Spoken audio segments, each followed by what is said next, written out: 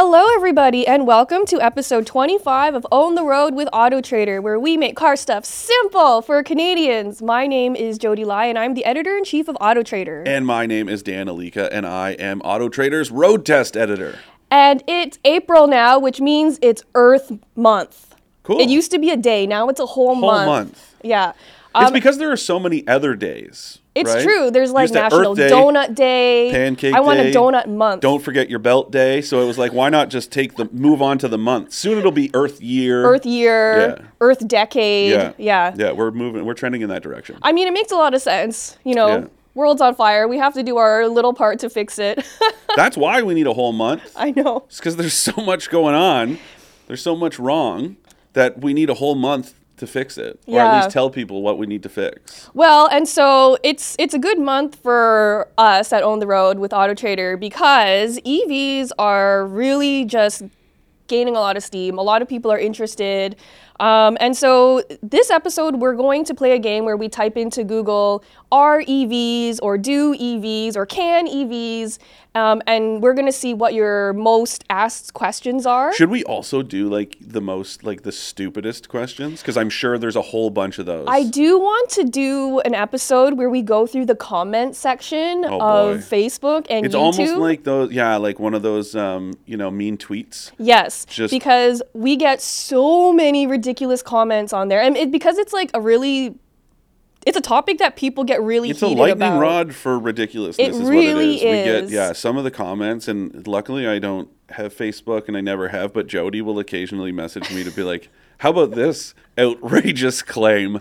And it's just somebody who's all like hot under the collar about EVs. But who also clearly doesn't know what they're talking about, or didn't watch the video. Remember that one that I did the thing about how like the public infrastructure, and he was like, charging in public, what's next? And it's like, what? This is...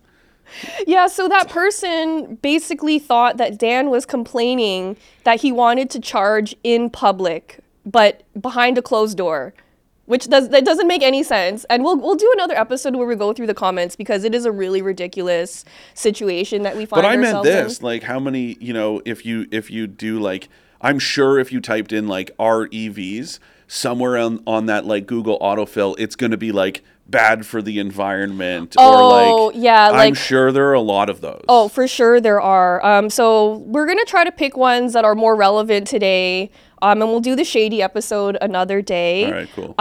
But yeah, we know that this is where the whole industry is going towards electric vehicles. We know I also say, sorry to interrupt, but I was just having this conversation in a group chat with some friends of mine about the need to go zero emissions, and the idea. One of my friends said that he was still like holding out for hydrogen, and he's convinced that the industry is going to get there eventually. But I said to him, like, I don't see it happening because it's almost as if the industry picked its way. We kind of put all our eggs in that EV basket. The move to hydrogen, if that were the case, if that were going to be the case, should have happened a long time ago, as opposed to like, let's say, in that kind of 5 to 8 year range. Yes, there are a few hydrogen fuel cell vehicles on the market, but they're limited to where they're sold. Like in the States, it's mostly California. In Canada, it's BC and Quebec. So you have the Hyundai Nexo, which is a hydrogen fuel cell crossover. Toyota has one. And then Toyota has the Mirai. And those ones are sold because there's no infrastructure. And then the other side of it that I pointed out is that the big reason why is because you can plug a car in. Yes, it'll take an astronomical amount of time, but you could technically plug an electric car into a household out, like a 120 volt household outlet. You can't do that with hydrogen. You need a very specific hydrogen fueling station. You need a specific nozzle. You can't just go, well, I'm going to pump hydrogen at home. You're going to blow up your house. Yeah, and so hydrogen in theory is a very good idea. I love it because the only emissions is water. Like when you burn hydrogen, the only thing that comes out of your tailpipe is water, which is really cool. But our last episode, we talked about how grumpy we were about public EV charging. Can you imagine how grumpy we would be with the hydrogen fueling infrastructure because it's even less. Well, yeah, but that's what I'm saying. My point is just that all our eggs are in the EV basket. Of course, not in the current state. We would drive, let's say you bought a hydrogen car in Ontario, you would be able to drive the 700 kilometers or whatever it can cover on that single tank, and then it would be a brick because there's literally nowhere in this province to refuel. So it's like, what I'm saying is 1 for 1. If we were going to be, a hydrogen focused industry or headed in the direction of hydrogen, that move should have happened 5 to 8 years ago. Right. It's too late. I don't see it. Maybe I'm wrong. I just don't see it happening. But I also think we're at the very entry point of electrification still. We've talked before about stuff like solid state batteries. We need to reach that point. Right now, the way I look at it is it's still early adoption, even after all these years of proper EVs being on the market. We are in the equivalent of that phase of, let's say, like the 19 teens, right? Where some people, or a lot of people were still using like horse and buggy to get around. And if you had a car, people would surely, kind of poke fun at you and say, why are you wasting your time and effort with that thing? It's just a trend. It'll go away. And, because back then they were unreliable, they were janky, they were inefficient, they wouldn't start. There's all those problems. Now we're just seeing the electric version of that, right? Where the infrastructure is terrible. The anxiety is still very real. It's a whole thing. Yeah, and I mean, that's why we do episodes like this, because we know that EV life is a very new thing for a lot of Canadian drivers. So understandably, a lot of you have questions. There's a lot of confusion around it. And so we're here to try to demystify EVs for you and kind of alleviate that confusion. Because it's really not as scary as you might have heard. There's a lot of misinformation out there. But let's get started. We have a lot of questions to go through. Okay. So the first one that popped up in Google, and I think this is very relevant to us as Canadian drivers, are EVs good in the snow? Yes. But the kind of short answer is yes, especially all-wheel drive. So dual or tri or quad motor. EVs that have all-wheel drive are going to be very good because there's just a lot of traction and you don't have to wait for that mechanical buildup because it's electric. I always say it's like a dimmer switch. So you're just adjusting how much torque you want to send to the wheels. The weight can be a pro and a con. Electric vehicles way more than their gas-powered counterparts because batteries and electric motors are heavy. So that means in deep snow, it could become a problem. Right. But then the flip side of it, there's a lot of situations. It's the same reason why, so many people out there still to this day put bags of sand or kitty litter in the beds of their trucks during the wintertime.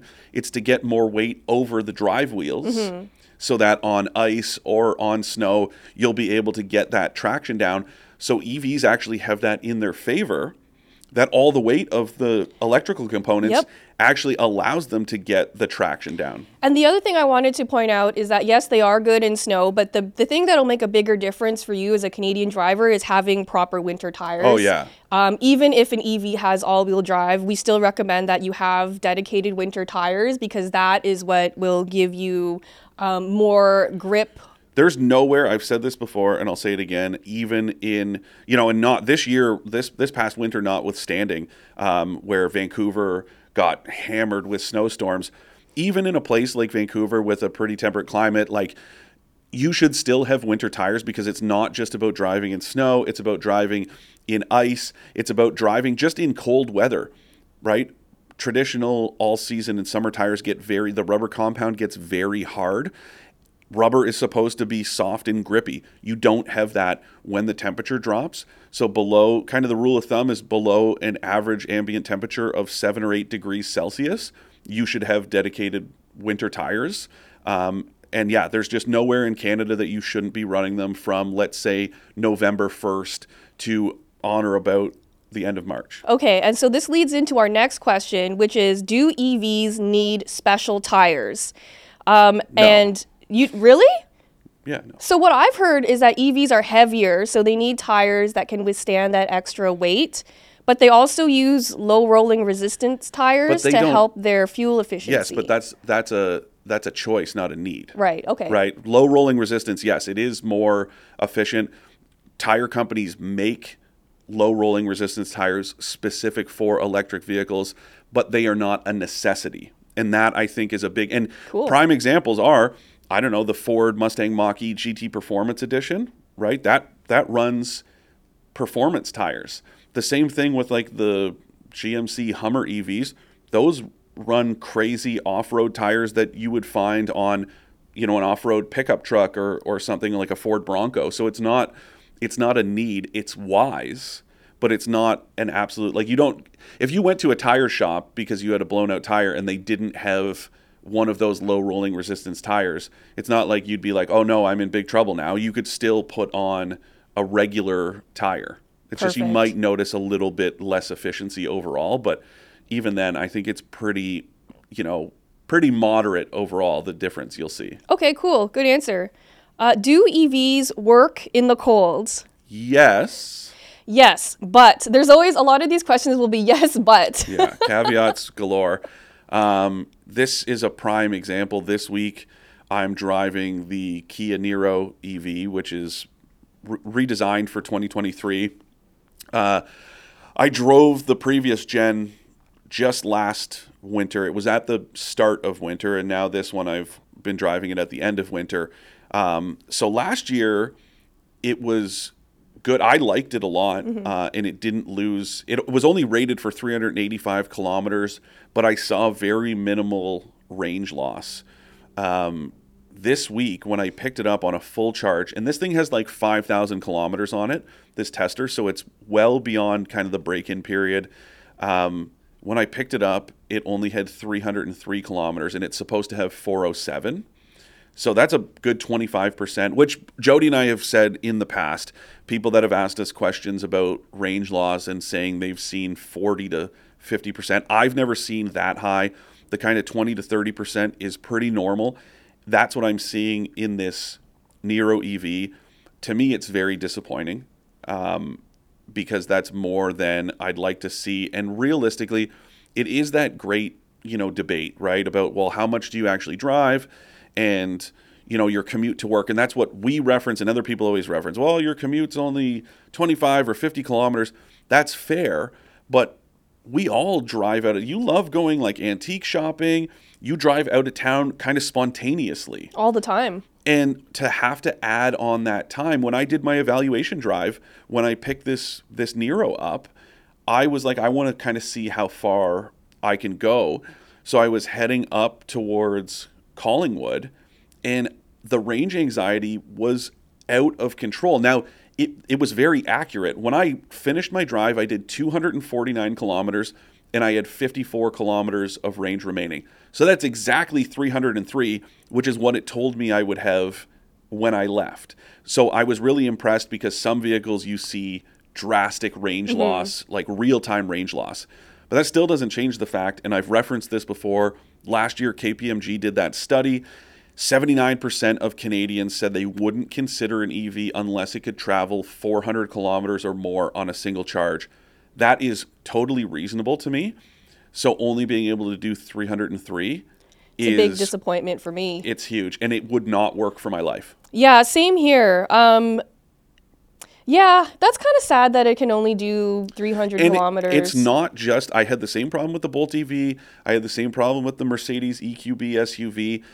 It's less of a problem when you drive a vehicle with a bigger battery pack, of course. But the question comes down to, gas-powered vehicles are less efficient in the wintertime. But I've never driven a gas-powered vehicle that has been 25 or 30% less efficient than it is in the summertime. Yeah. And that's the reality. And that also comes back to what you said earlier about solid state batteries, because when we hit that point where that becomes the norm in EVs, solid state batteries are a lot less volatile.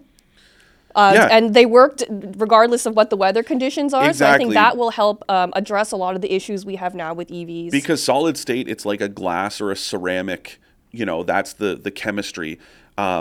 With lithium ion and lithium polymer batteries, quite simply, like, the electrons just don't move as quickly in the wintertime. It's like anything, right? It just kind of, that physical term, it kind of gets gummed up. It's the same thing with, like, I don't know, engine oil, right? You run thinner oil in the wintertime because it's not going to get kind of gummed up and slow down the way that your engine should be operating.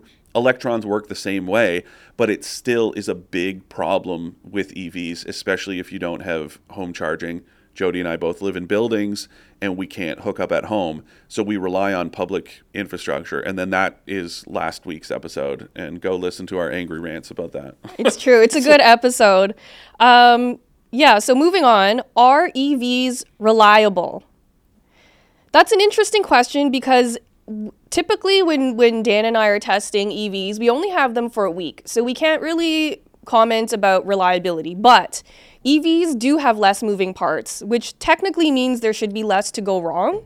But the other issue is that they also run a lot of software. And I think when we talk about reliability and EVs, it's how reliable is that software. And we've all experienced, glitches on our phones and on our laptops. And I think it's reasonable to expect that to happen to a certain extent in EVs as well. Totally, yeah. And the other thing is, right, again, like we mentioned earlier, the life of EVs, they're still very young, so we haven't seen a lot. Like, yes, you do have these older, like, Nissan Leafs and early Teslas and that sort of stuff, but the reliability is still not. When you look at a gas-powered vehicle, again, we have this massive, body of evidence of how long they should last.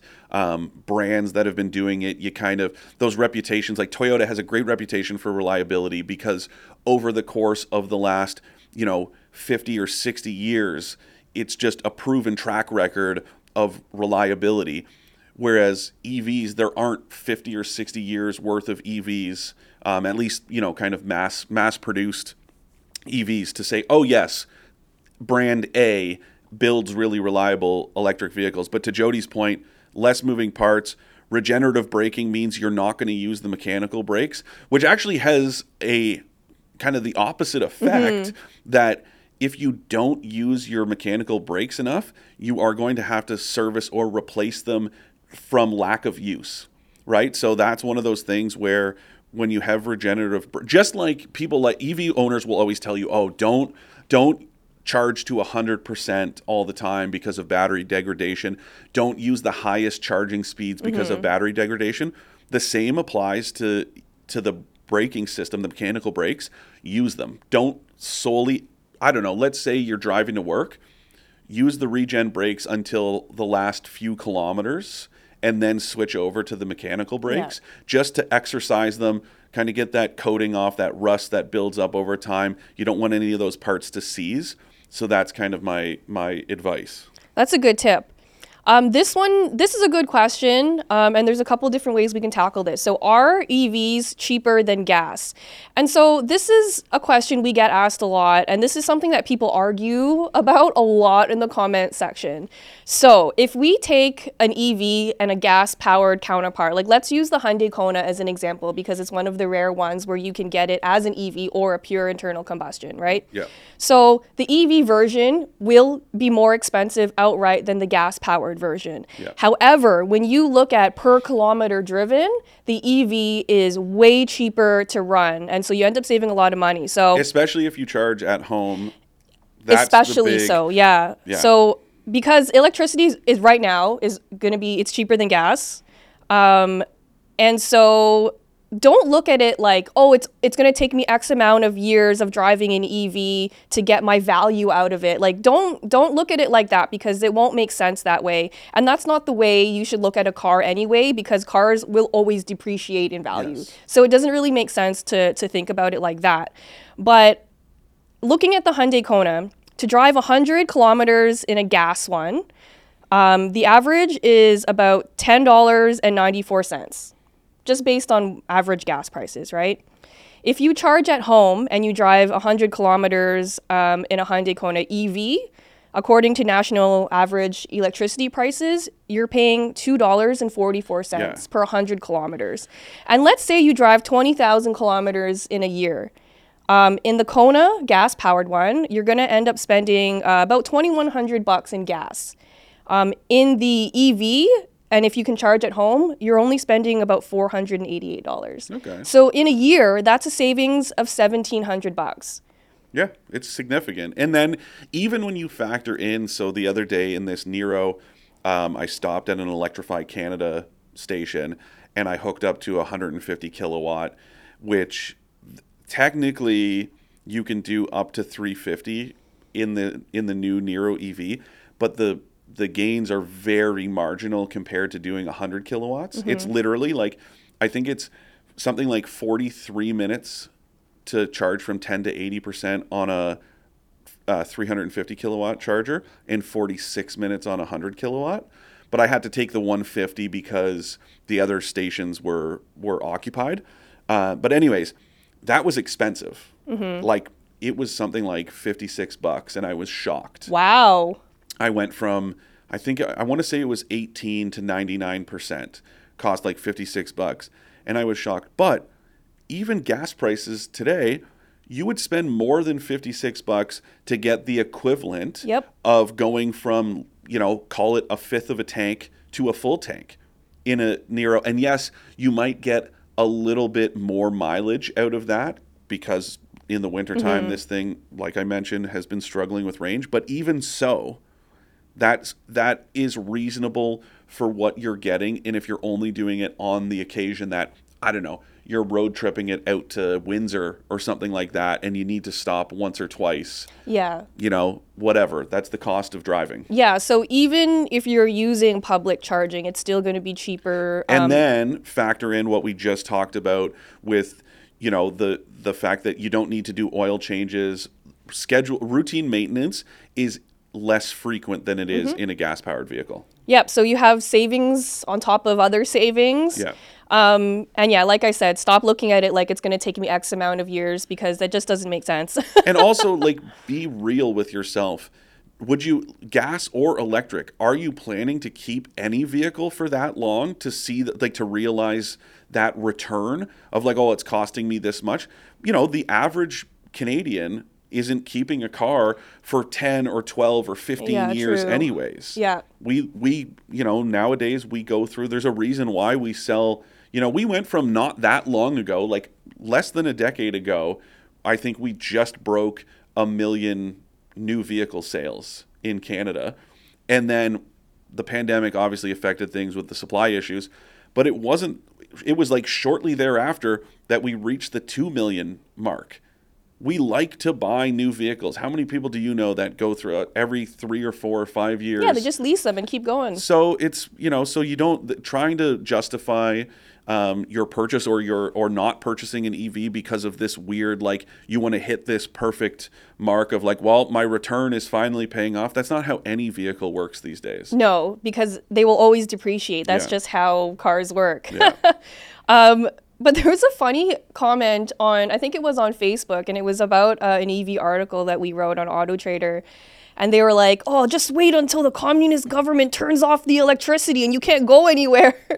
Yeah, where does that come from? The mindset is so bizarre, the anti-EV, movement, if you want to call it that, is just like anything. I mean, there's really no reasoning with these people. They've made their minds up. But let's be real. So the conspiracy here is that the government is going to, wean us off of gas and diesel.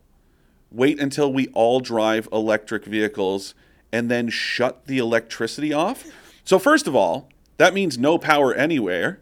And second of all, what would the economy do? It would instantly tank. And how would they benefit from that, right? It's nonsense, right? It's stupid people saying stupid things. We should do a whole episode on EV conspiracy theories. I think that would be really fun. I'll have to wear my tinfoil hat. But we'll demystify all of them. I think it'll be a lot of fun. So we only have time for a couple more questions. Okay. This one's really funny, but I actually think there's a good answer for it. Why are EVs so ugly?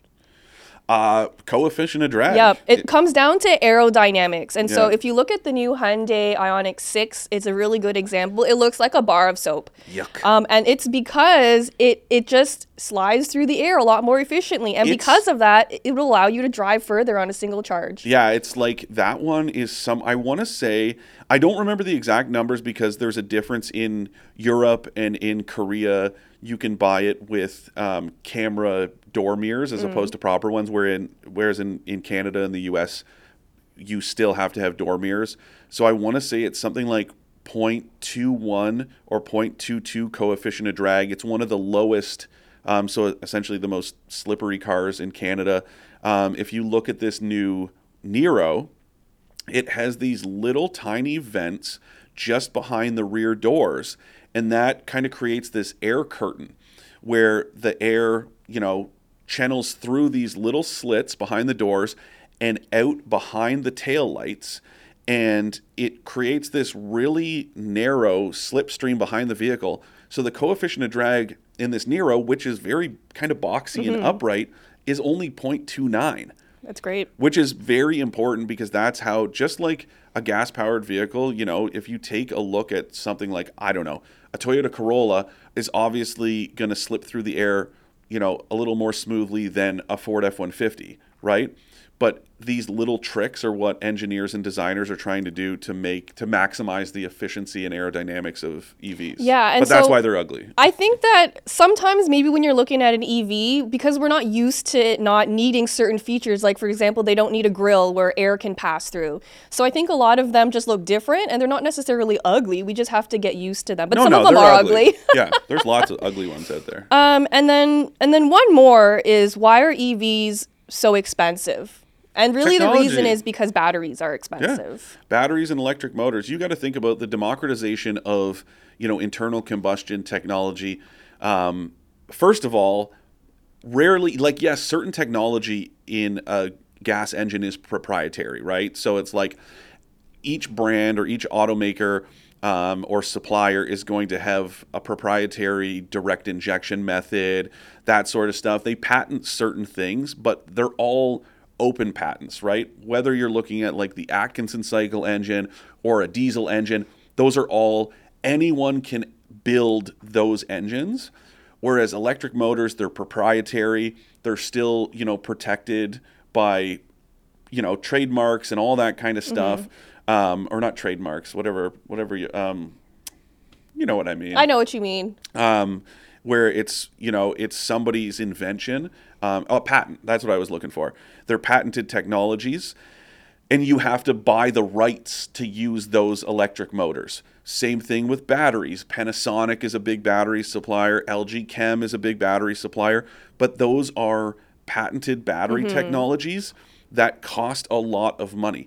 As EVs expand in the marketplace and more people buy them, the cost is going to come down, just like gas-powered cars 100 years ago. Yeah, and it hasn't hit that economies of scale thing yet. Like EVs are still a very small portion of what an automaker will sell every year. Yeah. And so until that tipping point, the prices are still going to be pretty high, but they should only get better with time. Yeah. As the technology gets cheaper, as the automakers get more experience with mass manufacturing them, the prices should come down. And, Nissan is a brand that's really pushing towards solid state batteries and said the cost will come down significantly once we hit that technology. And that's why I said earlier, this is still early adoption phase.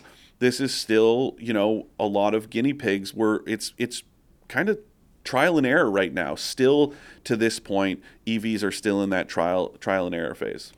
Got it. So today's Ask an Expert question comes from Maroon, who's a loyal listener who has sent in questions before. So thank you so much for your support. Hi, I love the podcast, and I'm always looking forward to the next one. Since Tesla reduced their price on the Model 3, I decided to purchase it, and I'm expecting to receive it on the 22nd of March. So by this time, you should already have it. Totally. So congrats on your new car. As you know, you can drive an EV with either one pedal or two. My question is the following. Does driving with two pedals create the same regenerative braking as driving with one pedal? Thanks for taking my question. It does not. First of all, like Jodi said, congrats on the new car. I hope you're kind of making that adjustment. I hope you're realizing those savings that we just talked about. And people like you are really what we need to kind of be champions of electrification and show your friends and neighbors and coworkers that the transition is easy and necessary.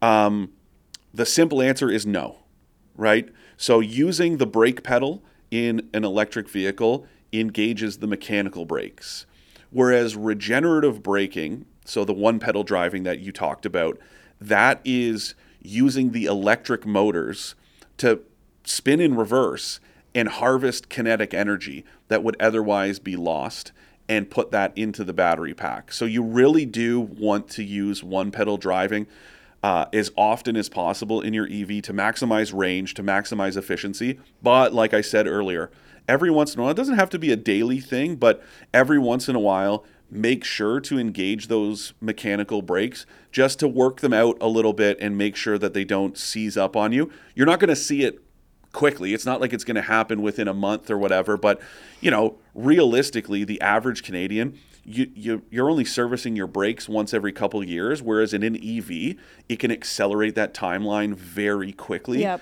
Unless you're using them here and there just to kind of get the rust off. Great question, though, Maroon. If you have any more questions about your new life with your Tesla Model 3, please let us know. We already know where to reach us. And we have another question from Steven. I just watched your podcast regarding premium versus regular fuel. Yep. I recently purchased a used 2020 Civic Sport Touring. Yep. I did some research online and found that it takes regular fuel. When I went to fill up for the first time, I was surprised to see premium recommended 87 minimum on the fuel door. I've been putting in 91, but after watching your podcast, I'm wondering if I need to. Thanks again for your thoughts. Yeah. No. And I mean, I don't mean that. Do what you feel is right. But if it's saying, premium recommended and not premium required, then definitely go with the regular grade gas. Save yourself whatever Jodi talked about last time. It was like $16 a tank. That's significant. So I would, if I were driving that car, I would be putting 87 octane in the tank. No judgment if you want to keep doing 91. Just I wouldn't personally do it, and it's not required, so you can comfortably skip it. It's not really going to affect your performance very much. It'll save you some more money if you use regular fuel. Especially not in something like a Civic. Yeah. Right? We talked about it. You can go back to that episode that you referenced. Certain vehicles will perform differently on a higher grade gas, but the Civic is not going to be one of those cars. Thanks for your question, Stephen. If any of you have questions you would like to ask Dan or I, you could email expert@trader.ca. And yeah, that's it for this week's episode. Thank you so much for tuning in. Drive safe, and we'll see you next time. See you guys.